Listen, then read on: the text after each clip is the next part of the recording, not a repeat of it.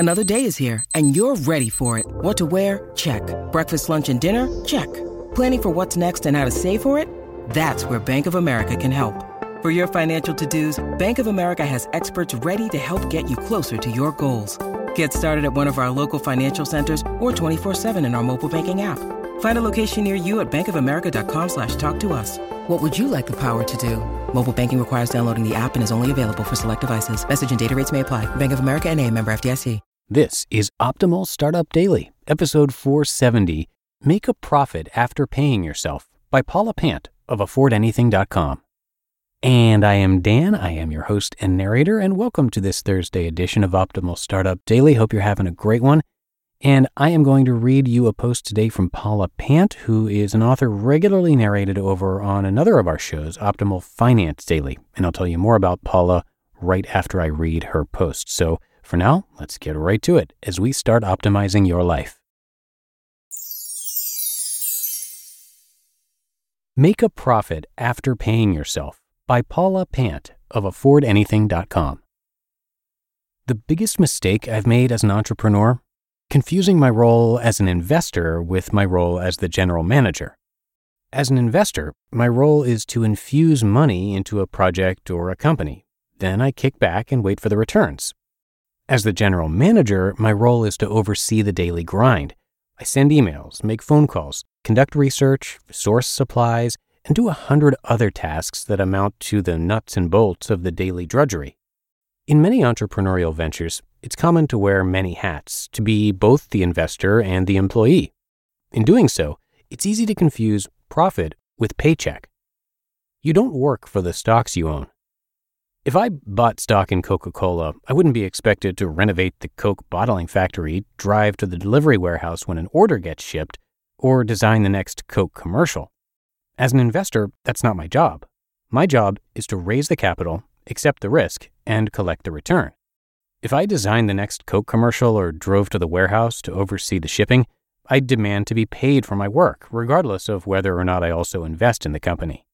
Why should running your own business be any different? Recently, I've come to realize that within my real estate activities, I've been confusing my role as an investor with my job as the project manager.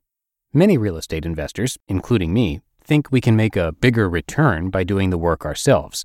That means we're performing hours of tasks, valuing that labor at $0, and then proclaiming, hey look, I just made a 10% return. Newsflash, that's not making a return. That's taking on a second job, often a poorly paying one. Pay yourself. As a business owner, my role is to say, I need to hire someone at X dollars an hour, and their tasks will be, if I'm strapped for cash, I'll hire myself. If I've got money to invest, I'll hire a more qualified candidate. But I shouldn't confuse my paycheck with my profit. Those are distinct payments made for distinct contributions. I've been making that mistake within my real estate investing projects. My recent decision to start delegating work rather than doing everything myself brought that reality to light. When you have to put a monetary value on labor costs, the true profit margins come into sharp focus. Profit versus paycheck. About a year ago, I wrote a blog post called The Biggest Mistake Small Business Owners Make. In that post, I described how small business owners often confuse making a profit with earning a living. I illustrate this with a hypothetical scenario about a freelance writer named Sally. Sally subtracts her expenses from her income of $55,000 and reasons that her business made a pre-tax profit of $44,608, right? Wrong. $44,608 isn't the profit her business made, it's simply money left over to pay herself a salary. Let's imagine Sally had an assistant who earned $25,000 a year doing research for Sally's stories. Sally would deduct that research assistant's pay as an expense before calculating her profits, right? So why doesn't she value her own time? In other words, I can't value my time at $0, value someone else's time at a rate that's greater than 0, and make an apples-to-apples comparison between the two. When I wrote that post, one reader left a comment saying, quote, "The IRS says that profit after expenses, net profit, is the owner's income or salary. So, in a sense, it is profit from an IRS standpoint." End quote. Yep, that's part of the problem. our tax code reinforces the idea that your time is worth nothing if you do it yourself. Don't take business lessons from the IRS. Your biz may not be profitable yet, and that's okay. That being said, very few businesses are profitable in their first few years, and that's okay. This website makes a profit in comparison to the money that I've invested into the hosting and design, but this website is wildly unprofitable in comparison to the cost of hiring someone to write content and manage the marketing. I've created a job, no doubt about it, but after I pay the writer a fair wage, there's no profit left over. And that's okay, because the website is only a year old and I don't expect it to make a profit after paying the writer's fees within the first year. Heck, I don't expect a profit in year 2 either. Year 3, maybe. Let's hope. The bottom line, no matter what business you're running, whether you're a blogger, house flipper, freelance writer, cookie baker, or puppy daycare owner, remember that your goal is to make a profit after paying all the employees, including yourself.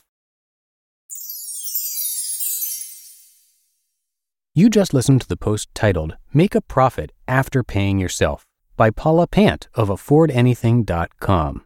When it comes to hiring, don't go searching for the one. Just meet your match with Indeed. Indeed is your matching and hiring platform with over 350 million global monthly visitors and a matching engine that helps you find quality candidates fast. Ditch the busy work. Use Indeed for scheduling, screening, and messaging. 93% of employers agree. Indeed delivers the highest quality matches compared to other job sites. And one of the things I really love about Indeed is that it filters out those incompatible applicants. So when you're hiring, the process is much faster and you only have to consider applicants that are already likely to be a great fit. And listeners of this show will get a $75 sponsored job credit to get your jobs more visibility at Indeed.com/startup. So just go to Indeed.com/startup right now and support our show by saying you heard about Indeed on this podcast.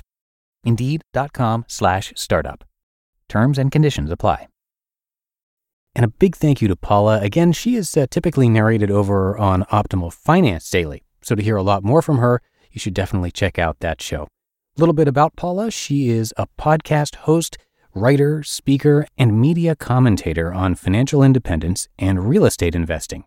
Her site, Afford Anything, draws 2.5 million annual page views and holds more than 60,000 email subscribers.